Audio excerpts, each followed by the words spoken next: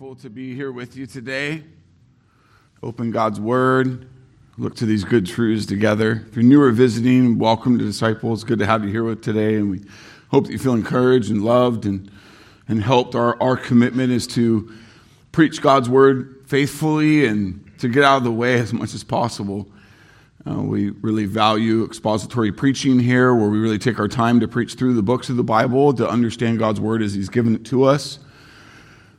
Seeking that it would mold us, it would shape us, it would convict us, it would move us to glorify Him, to know Him for some who do not yet know Him, that God would grant you saving faith and forever change your life. This is our deepest prayer. What a joy it is to know Him, to be His people, and to have His Word. And so look with me, church, as we continue in our sermon series here through the letter of 1 John. If you want to grab your Bibles and turn there with me, we're in the New Testament letter of 1 John, and you can see my Bible's open to it. It's in the very back of your Bible.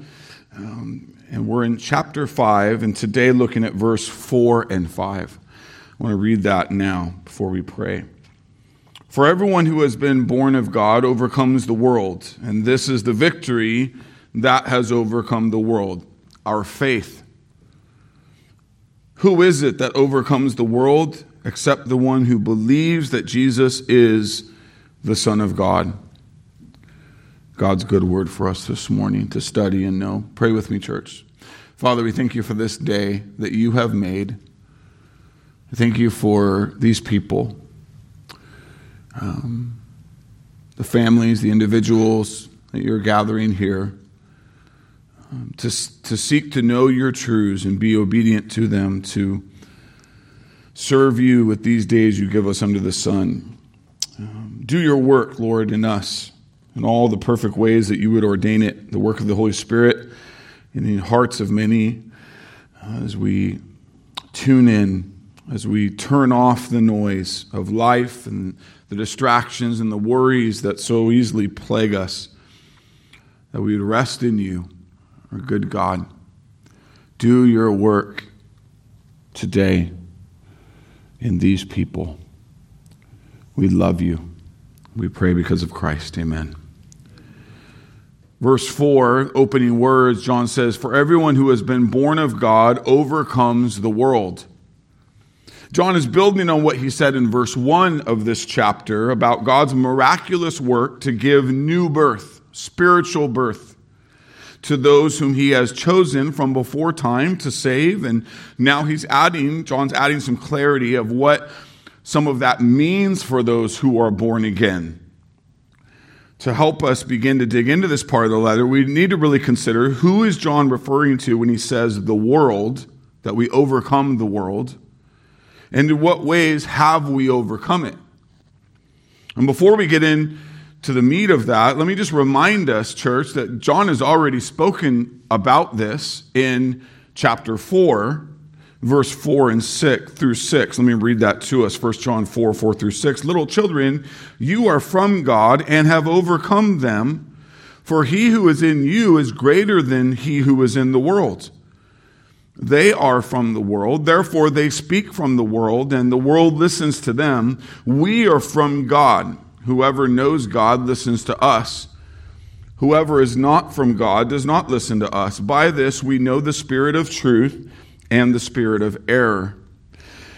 This helps us remember the larger context of John's entire letter, and so therefore a wider view of what he means when he says those who are born of God have overcome the world. Consider the layers, therefore, of who the world is, as we consider the context of the entire layer. And the answer is, it's the deceivers. It's the false prophets who were speaking mistruths and trying to lead people astray. It was the Antichrist, those who were Antichrist. It is all the falsehoods that those who belong to the world promote, that stand against God's good truth and glory. The world are those who lie and deceive and promote false gospels. John is clear throughout his letter to remind his beloved brethren that there are only two teams. those who belong to the world and those who belong to God. These two teams, or two families as they're referred to, have one of only two spiritual fathers. You either know and serve one, or you know and serve the other. There is no middle ground.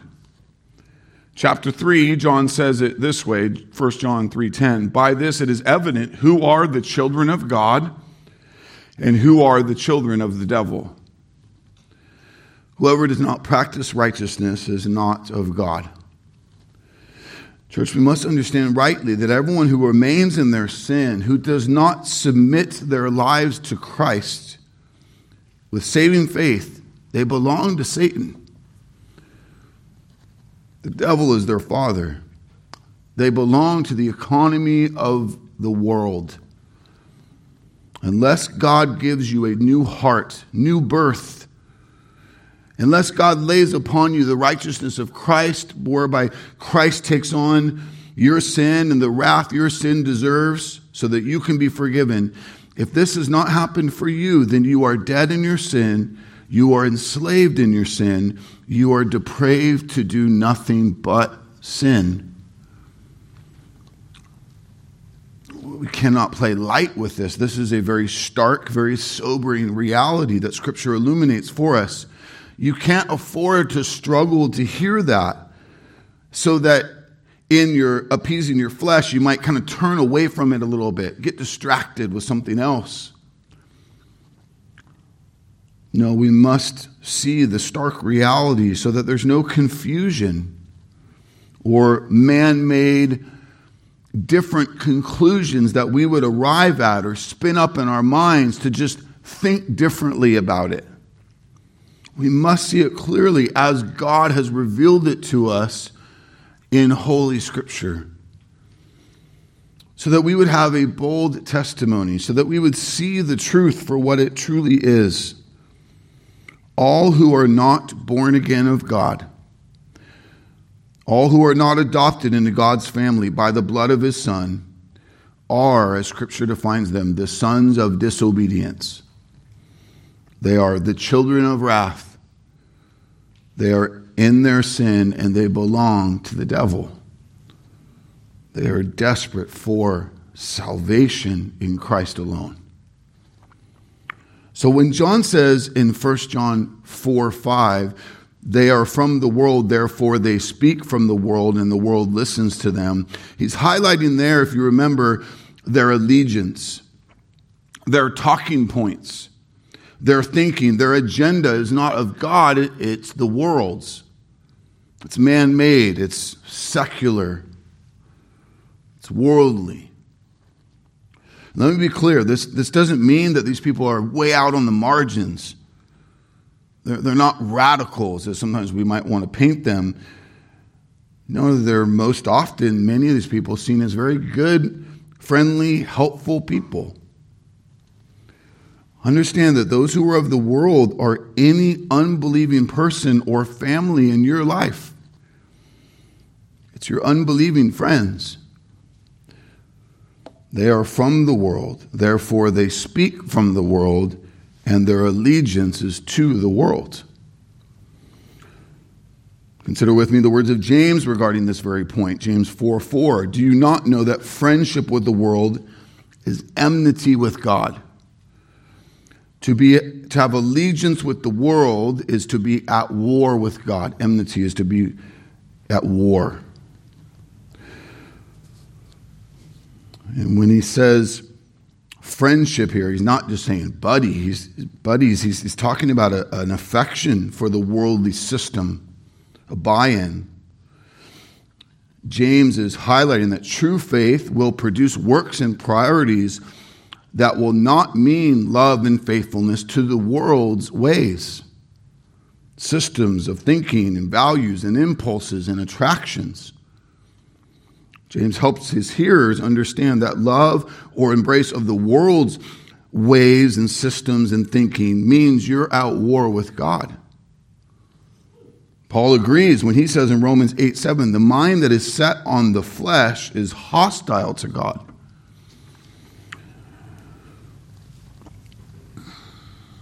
Jesus himself makes the point clear. John 15:19. If you were of the world would love you as its own. Christian, we don't represent or align with the world's ways and priorities, and the world doesn't listen to us like it listens to those who are anti-Jesus, anti-Christ. Why? Because we have overcome the world. Because we have been transferred to a different team. Because we've been adopted into a new family, God's family. We no longer belong to the world, therefore we no longer think and act like the world. And this becomes evident in our family relationships, in our friendships, when those who belong to the world begin to say, you're different. They might say, hey, this is not the way our family works. And in many of those ways, that's now true. Because you've been adopted into a new family. The world is our former team. Those are our old clothes. We no longer play for those trophies.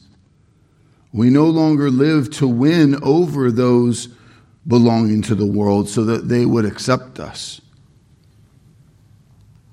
We who belong to God, we embrace our exile living. We embrace the fact that our road will be harder, will be different, that likely we won't succeed in the same margins that those who are willing to compromise will. One more layer that John has shown us that we need to not miss when we consider what it means that we have overcome the world. The world here includes a lost and sinful system, a mindset that is against God. John also spoke to this in chapter 2, verse 16. Let me remind you, 1 John 2:16 says, "For all that is in the world, the desires of the flesh, the desires of the eyes, the pride of life, is not from the Father, but is from the world." Consider these with me for a moment by remembrance as we consider what it is to overcome them in our passage today. John is clear to say that those who are born of God are not enslaved to these things anymore. We've overcome them in Christ's victory in our place, and we are overcoming them daily in an ongoing fight against the flesh, against the world, by the power of the Holy Spirit at work within us, church. When John says the desires of the flesh, the Greek word used there for desire is the same word for lust. It's a word I spoke pretty detailed about last week on my standalone sermon on idolatry. It's a word you should need to know. It's the word epithumia. Epithumia is an over-desire. It's a excessive desire. It's a sinful desire. It could be for a wicked, evil thing, or it could be for a very good thing, but it's sinful because there's an over-desire for it. All throughout the New Testament, this word pops up when dealing with the core of one's heart. Epithumia is a desire for anything in this world, good or bad, that we would value, cling to, sell out for more than God. Remember this quote from John Calvin I shared with you last week. The evil in our desire typically does not lie in what we want, but that we want it too much. So often the object of our desires is good, but the evil lies in the lordship of the desire in your life. So test it. As good as it is, as much as you've planned and prepared for it, are you able to hold it open-handedly and be satisfied in the Lord if it never comes, if you were to lose it? We must be mindful of how our fleshly desires lead us to betray true devotion and love to God. Paul warns in Galatians 5:16 and 17. He says, "Walk by the Spirit, and you will not gratify the desires of the flesh. For the desires of the flesh are against the Spirit. The desires of the Spirit are against the flesh. For these are opposed to each other to keep you from doing the things you want to do." And therein lies much of our journey, is it not, church? All those little moments where you're like, this is what I really want to do. And we're really struggling. Oh, do I have liberty to do this? And we're really like in the middle of it. And when we belong to Christ, we got to make war with all of that. Be very mindful of a battle that's happening. As we seek God's word, as we go to prayer, as we invite others in to walk with us, that's the goal. The goal is that you'd be loved enough to really hold it rightly. I'm not so caught up in it that it has to be that I'm willing to hold it loose enough that Jesus is really enough.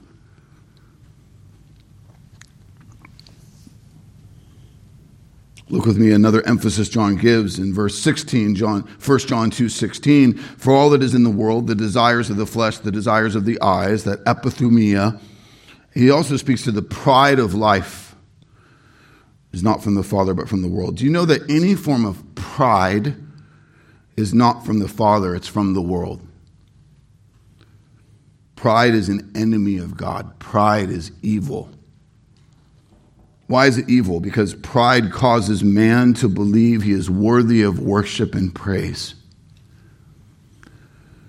The Bible clearly tells us that man is not worthy of worship and praise. I want you to see pride for what it is. I want to continue to encourage you to remove it from the ways you think about life, the ways you talk to others. That you see that it is pride, the concept of pride is a secular thing. It belongs to the vernacular of the world, not to the vernacular of a Christian. At its root, pride is demonic. It's the essence of the fallen angel who in his pride became a demon.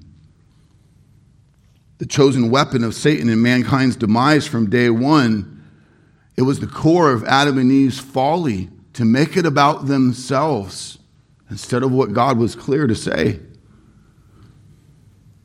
It is pride that caused Adam and Eve to eat the forbidden fruit in their desire to be like God. Ever since Eden, pride has been the problem of mankind. The world is a demonically inspired culture that wants to make you and me the center of the universe, wants to make your glory the ultimate goal of your existence, wants you to think that everyone should really realize how amazing you are, how right you are. It's pride.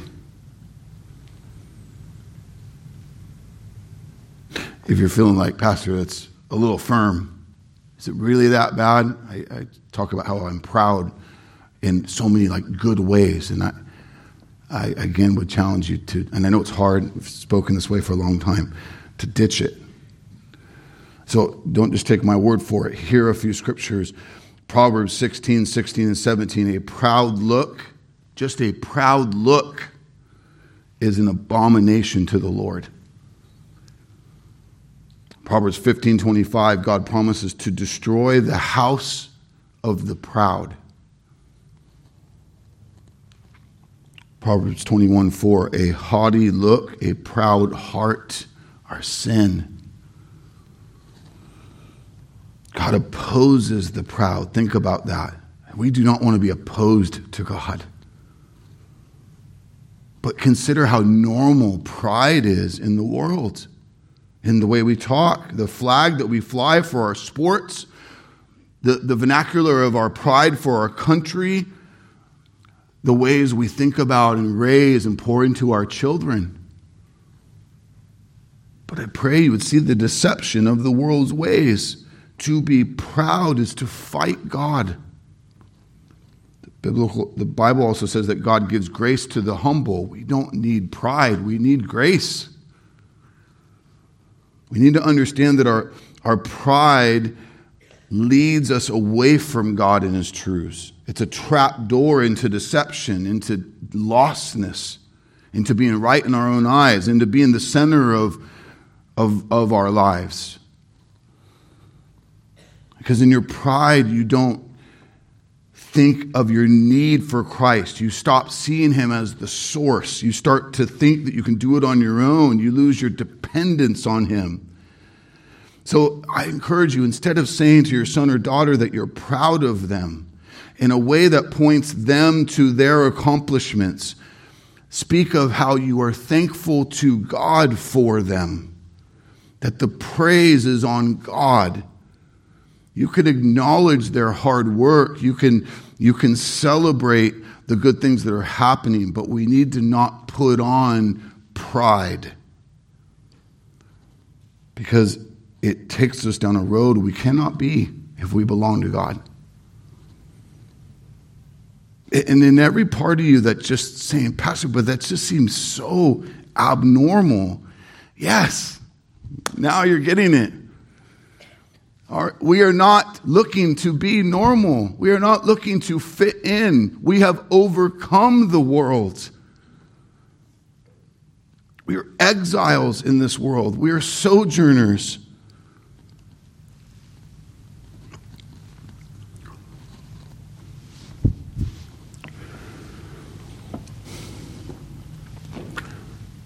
Share with your children that you're thankful to see them pursue God, to work hard, to aim to honor Him in what they do. See, pride talk says you did it. Praise be to you. Thankfulness to God talk says, look at God. See how God is at work in and through you. Praise be to God. He's the one deserving of the praise and the credit. 1 John 2:16, for all that is in the world, the desires, the epithumia of the flesh, the epithumia of the eyes, the pride of life, is not from the Father, but it's from the world. So hear this today, church. You and I are going to continually be tempted by all three of these things in the flesh, in the world we live in.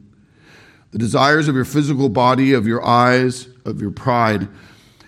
But praise God that while we are at war with them now in Christ, they no longer own us.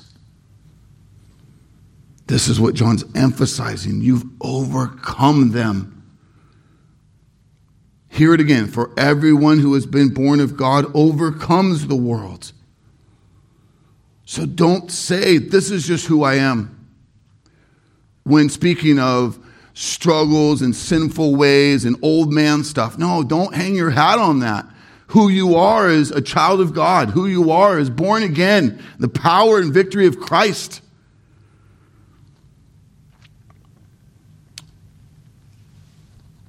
When he says we who have been born again have overcome the world, he's saying we have something the world doesn't. What is it? Love for God through faith in Christ that joyfully submits one's life to obedience to his commands. That's the essence of essentially the first three verses that lead us to verse 4. Let me remind you, 1 John 5, 1 through 3. Everyone who believes that Jesus is the Christ has been born of God. They have right doctrine, right core doctrine of the fundamentals of the faith. And everyone who loves the Father loves whoever has been born of him. By this we know that we love the children of God, when we love the Father and obey his commandments. For this is the love of God, that we keep his commandments, and his commandments are not burdensome. Praise God for his work to give us new birth, and for what it means to our lives that we can now love him and trust him and obey him. This is what the world and those still belonging to the world don't do. They don't do this. No matter how sweet they are, no matter how good they may seem, those who do not belong to Christ do not love God. They do not trust God. They do not obey God. Be careful to recognize that this is not something we acquire or learn on our own in some kind of religious way. No, we are utterly, fully, completely dependent on Christ, who is our substitute, our mediator, our victor. We have overcome the world because Christ overcomes the world. He said so himself in Gospel of John 16:33, I have said these things to you, that in me you may have peace. In the world you will have tribulation, but take heart, I have overcome the world. The influence and power of the world is powerful, but hear me today, it's not all powerful. One greater than the world, one who is mightier than the world's prince, has come and conquered it. The world did its utmost in battle, but the Son of God prevailed. Church, we must understand and never forget that the world is a conquered domain. It has been conquered for us by Christ. In this, we take courage because the storms and the trials and the persecutions will rage at us, but we need to cling to Jesus. These things only drive us closer to the one who reigns over it all. Jesus proclaimed that he has been given all authority in heaven and earth in the Great Commission, Matthew 28:18. This is a critical truth we must never forget or lose sight of. Jesus, our King, our bloodied champion, our God, has overcome the world. Amen? Do you know this? Do you have that under your feet? Is it in the filter of how you're thinking about your days and the things you're going through? It needs to be. This is why it's here. God ordained it to Holy Scripture. It's why he caused John to write it. To always have a right view of the lordship of God over all things. 1 Chronicles 29:11, I love this verse. Yours, O Lord, is the greatness and the power and the glory and the victory and the majesty, for all that is in the heavens and in the earth is yours. Yours is the kingdom, O Lord, and you are exalted as head above all. Isaiah 40:18, to whom then will you liken God? Or what likeness compare with him? 1 Samuel 2:2, there is none holy like the Lord, for there is none besides you. There is no rock like our God. Yes, the world will rage at us. Suffering, death, injustice, persecution will be real for us in the here and now. But Jesus has overcome the world. Amen? You have to know that. You have to not forget it. You have to wake up and live it out every day. Our peace is found in Jesus. Our security is found in Jesus. Our victory is found in Jesus. If this is the case, then we must have total faith in Jesus. Understand that Jesus' victory will not be your victory unless you have saving faith in him alone. This is John's driving point in the second part of verse 4. Look with me, 1 John 5:4. And this is the victory that has overcome the world. Our faith. Christ's victory on the cross is for all those that God gives new birth and saving faith. This is a wondrous miracle of God that we see at work today. God changing a dead, enslaved heart to life, new birth, giving the gift of saving faith.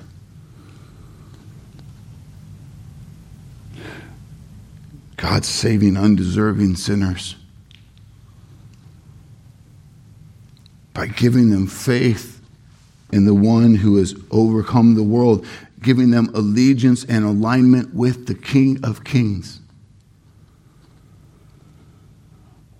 See the miraculous tidal wave of salvation moving around the world today. God saving undeserving sinners to new life. Does God still work miracles every day? See the gracious work of God to redeem and ransom many. Victory belongs to the Lord. God wins, and his people will enjoy him forever in the new heavens and the new earth. John's emphasis on faith here is unique, though, in his letters. And so I want to slow this morning and tackle it from a different angle. John says our faith is the key to our joining Christ in victory over the world. The Word of Truth Catechism asks and answers this in question 86. What must we do to be saved? When we are enabled by the power and will of God, that's new birth, his work to give us regeneration, we will joyfully and willingly turn from sin and trust in Christ Jesus alone. This is saving faith. God's word gives us a great definition of faith in Hebrews chapter 11, 1 through 3. Faith is the assurance of things hoped for. It's the conviction of things not seen. For by it, the people of old received their commendation. By faith, we understand that the universe was created by the word of God, so that what is seen was not made out of things that are visible. Right away, we're given a twofold definition of faith. I want to look at both parts this morning with you briefly. The assurance of things hoped for and the conviction of things not seen. Let's consider both for a moment. Faith is the conviction of things not seen. Let's start there. To help us understand this, the author of Hebrews gives us an illustration of verse 3. By faith, we understand the universe was created by the word of God, so that what is now seen was not made out of things that are visible. Faith understands the world that is seen was made out of what is not seen. The Holy God, his word. How is faith evidence of things unseen? Namely, that God created the world by his word. Paul says it this way in Romans 1:20. Since the creation of the world, God's invisible attributes, his eternal power and divine nature, have been clearly seen, being understood by what has been made. The word understood here in Romans 1:20 is the same word understand in Hebrews 11:3. By faith we understand the universe was created by the word of God. Faith, at least in part, is a spiritual seeing or perceiving of the fingerprints of God on the things he's made. The fingerprints of God on the things he's made, the order, the beauty, the greatness, the complexity of the evidence that God made the world. And we all look, according to Scripture, at the same fingerprints. The difference is some see it with spiritual faith and some don't. Who decides who has spiritual eyes to see and who doesn't? Well, the Bible makes it clear that God decides. For those who trust in him, for those who believe in him, he has given them eyes to see and to savor who he is. Hebrews 11:1, faith is the conviction, or better, the evidence of things not seen. Taking hold of God who cannot be seen because you see him in the evidence of his fingerprints. And you believe. It's a spiritual act. It doesn't mean you believe him into being. That would be some kind of wishful thinking, power of positive thinking nonsense. That's not authentic faith. Real faith is based on real truth, not just wishful thinking. Real faith is a gift from God. Philippians 1:29, it has been granted to you, it's been given to you for the sake of Christ. You not only believe, faith in him, but suffer for his sake. Saving faith is a gift of God that awakens one to embrace the Lord instead of just see him in his creation and keep moving by. It stops. Faith takes hold. Faith changes your life because now God becomes your center and everything begins to really change. Faith looks deeply at the world God has made, the evidence of his hand at work in people's lives around you, and by the grace of God, he gives new birth unto saving faith. Hear all of 1 John 5:4 again. For everyone who has been born of God overcomes the world, and this is the victory that has overcome the world, our faith. Look with me at that second part of the definition of faith that we have here in Hebrews 11:1. Faith is also the assurance of things hoped for. Faith is the assurance of things hoped for, the conviction of things not seen. So faith is a deep confidence that the promises of God will come true. It is so much confidence that his promises will come true, you bank your entire life on them. That's saving faith. It is a deep and true hope in God's ability to deliver, instead of what you had previously hoped in that cannot deliver, whatever it was. Faith is being so sure of God's promises, we put our hope in them all of our lives. Faith is being so sure that the invisible God exists and is worthy of our obedience and praise. Everyone who has been born of God overcomes the world, and this is the victory that has overcome the world, our faith. You will not know the victory Jesus claimed over sin and death, over the powers and temptations of this world, if God does not give you new birth and saving faith in Christ alone. Understand, when this happens, if this happens to you, it changes everything. Praise God. Nothing about it's casual. You move from being enslaved to the world, enslaved to your sin, enslaved to your flesh, to being bound to Christ, to being bound to his victory, bound to his power, bound to his love. If this is you, if this is God's work in you today, you've trusted your entire life to him. He gets it all. True faith, saving faith, is trusting Jesus and giving him your life. It is passing over the line of belonging to yourself. Now you belong to him. It is dying to self and living to Christ, Scripture says. And that is true conversion. We talk about one's conversion. We're not just talking about some mystic moment. We're talking about a real change. Conversion is a Holy Spirit empowered response to the gospel call by which a person willingly and sincerely repents of their sin and places his or her complete trust in Jesus Christ alone for salvation. The word conversion means turning. It represents a spiritual turn, a turn from sin, a turning to Christ. The turning from sin is called repentance. The turning to Christ is called faith.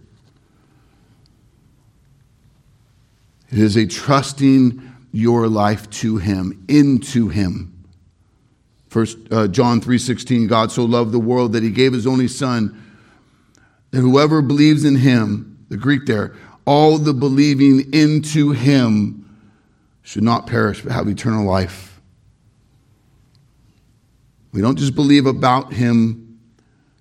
That is needed. We have a right doctrine, a right belief of who he is.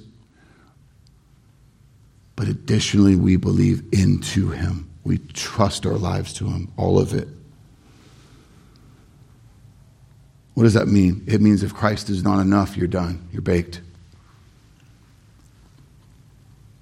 But if he is enough, you're saved. True trust in Jesus means there is no parachute backup, no second plan. It's all on Christ or it's nothing. We don't add a little faith in Christ to the buffet of our spiritual journey. We don't also trust in something else. No, Scripture says we die to ourselves and we completely trust our lives and everything in it to Jesus. My life, my eternity is Jesus or nothing. That's the testimony of a true believer. And in this, we must see that a believer in Jesus is not someone who just proclaims belief in Jesus or trust in Jesus at one time, but a true believer is one who lives their life trusting in God, obeying God.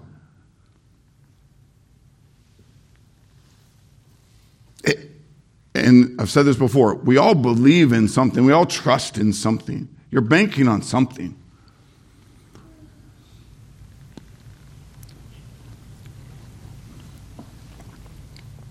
But conviction and belief in something is not enough.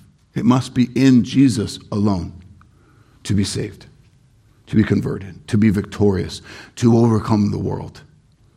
For he alone overcomes the world. He alone saves undeserving sinners, forgives so that we can be forgiven of all of our sin. He alone unites us to the holy God. Now, we must have proper faith in who Jesus is. I said that a moment ago. John made this clear, that those who do not believe that Jesus is who he said he is do not know God. This is his reminder in verse 5. As he highlights, we must have correct doctrine, correct belief when it comes to the essentials of who Jesus is. Who is it that overcomes the world except the one who believes that Jesus is the Son of God? That's in contrast to the deceivers who were saying something otherwise. John Stott has a helpful recap of what John has said in his letter leading up to this verse. He's speaking of unshakable conviction that the Jesus of history is the Christ. That's the point made in chapter 5, verse 1. In the sense which the false teachers denied that he's the Christ, as was spoken to us in chapter 2, verse 22. The unshakable conviction that Jesus is the pre-existent Son of God. He's eternal. Father, Son, Holy Spirit. He became human in order to bring us salvation and life. That's chapter 4, 14, and 19. It is belief in Jesus, the true Son of God, the eternal Son of God who put on flesh, who saves sinners, who is the promised Messiah. It is belief in him. And him alone that overcomes the world. This is the point John is making.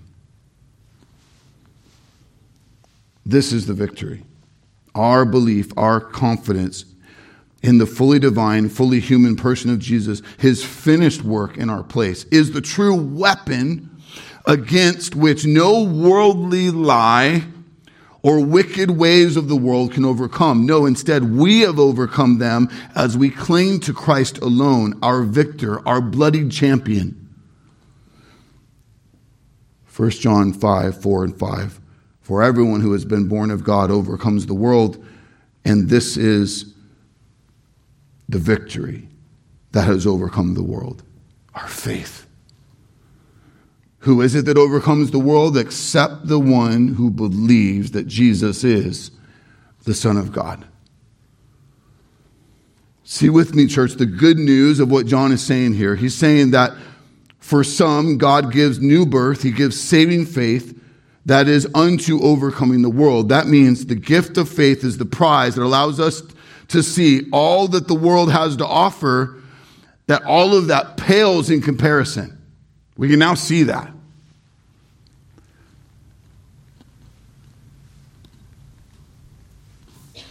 Jesus said in Matthew 16:26, for what will it profit a man if he gains the whole world and forfeits his soul? Christian, don't be lured by what the world's selling you again. It's counterfeit. It's junk. It's going to break. It's not going to fulfill you. And they're good at marketing, right? And they're good at hitting you in that new season of life. Or whatever those things are. It's counterfeit. It's junk. My soul's overcome it. I have Jesus.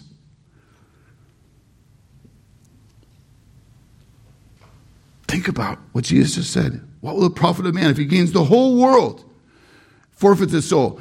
That guy gets it all. Everything the world is selling, that guy gets it all. All that the tempter is promising, that guy gets it all.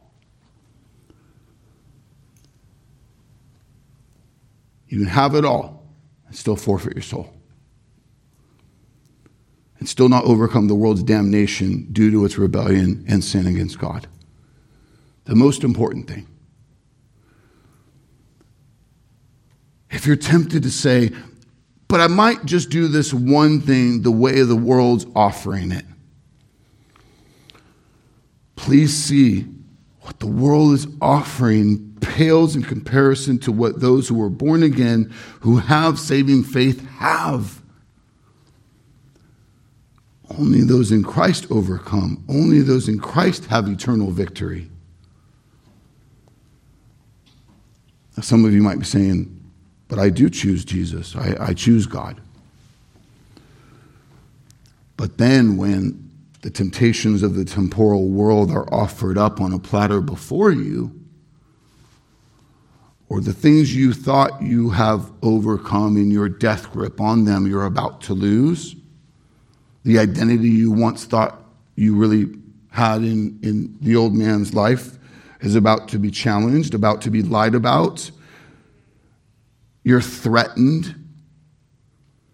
Your dreams are challenged by what God has revealed his will for your life is. In that moment, many will show who they really belong to. Many will say they believe on Sunday, but then, like the rich young ruler did, when it comes to choosing the prizes of this life versus what God promises, they choose the world. This is what we see in Matthew 19:22. Guy seems to be, hey, I want God, I've obeyed the laws, what do I got to do? Jesus knows the state of his heart. Challenges the idols of his life. Get rid of that stuff, come follow me. And what does it say? He walked away sad. He left.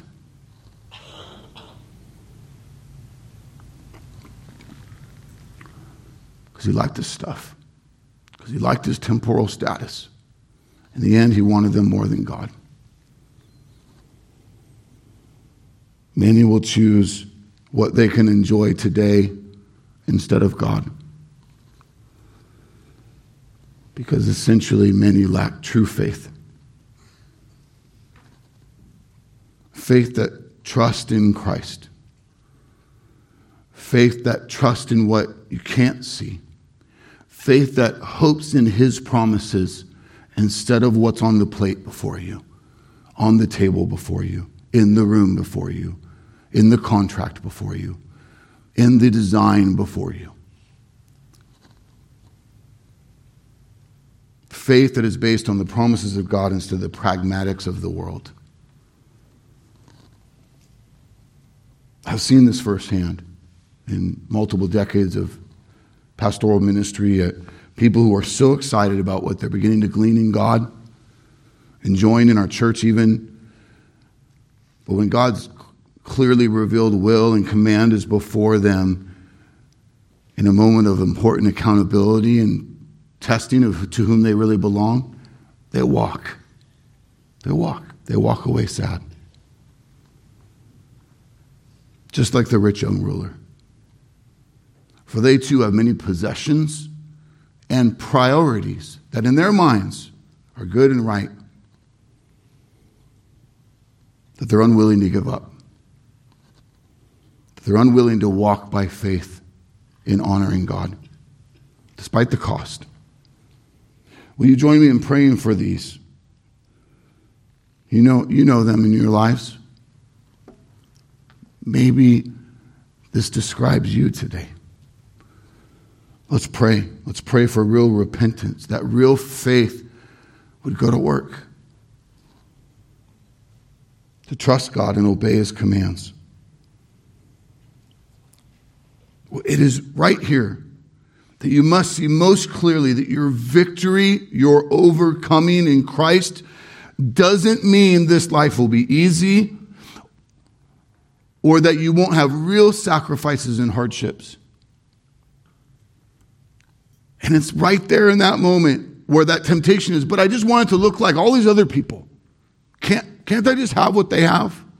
And right there, you've got to see the lie. You've got to see the deception. You've got to see the offering to look like the world. That's why you got to be in the Word, church. You got to continue to be reminded that the most faithful that came before us, that God has chosen to highlight, they lost their lives. They were killed. They lost their families. They lost their status. Got to remember, it's going to be hard. We who belong to Christ will have many battle wounds from real hardship. We will suffer many injustices, persecution, but we will win. Do you know that? You have victory in him. Know it. John's driving this home for his brethren. 1 Corinthians 6, 9 through 11, hear Paul's words. Do you not know the unrighteous will not inherit the kingdom of God? Do not be deceived neither by the sexually immoral, idolaters, nor adulterers, nor men who practice homosexuality, nor thieves, nor the greedy, nor drunkards, nor revilers, nor swindlers will inherit the kingdom of God. And such were some of you. But you were washed, you were sanctified, you were justified in the name of the Lord Jesus and by the Spirit of our God. Paul emphasizes here, such were some of you. But you were washed, you were sanctified, you were justified in the name of the Lord Jesus and the Spirit of our God. Christian, you are no longer of this world.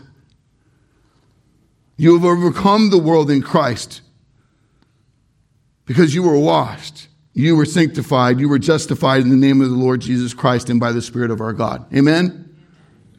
We who have been born again by the Spirit of God trust in Jesus alone. That is our victory, our prize. This is the only way we overcome the world. What a gift. What a good gift of God. If this morning you do not yet belong to God, if you have not yet trusted your life to Jesus alone for salvation, guest, visitor, family, child,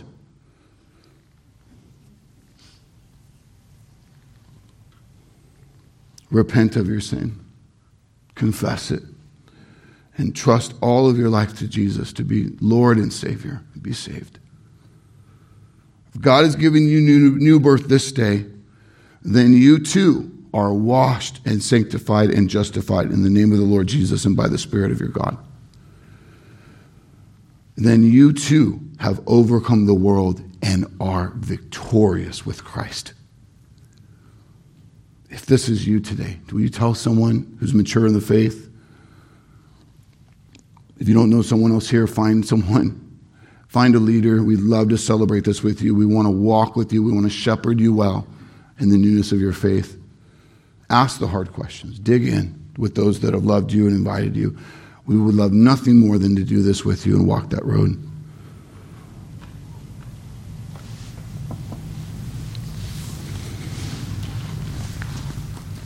Pray with me. God, oh God, we are thankful for you, for your grace, for your mercy, for your power, for your word. What a wondrous work you do every time you save a guilty sinner and wash them and sanctify them and justify them and make them yours in Christ.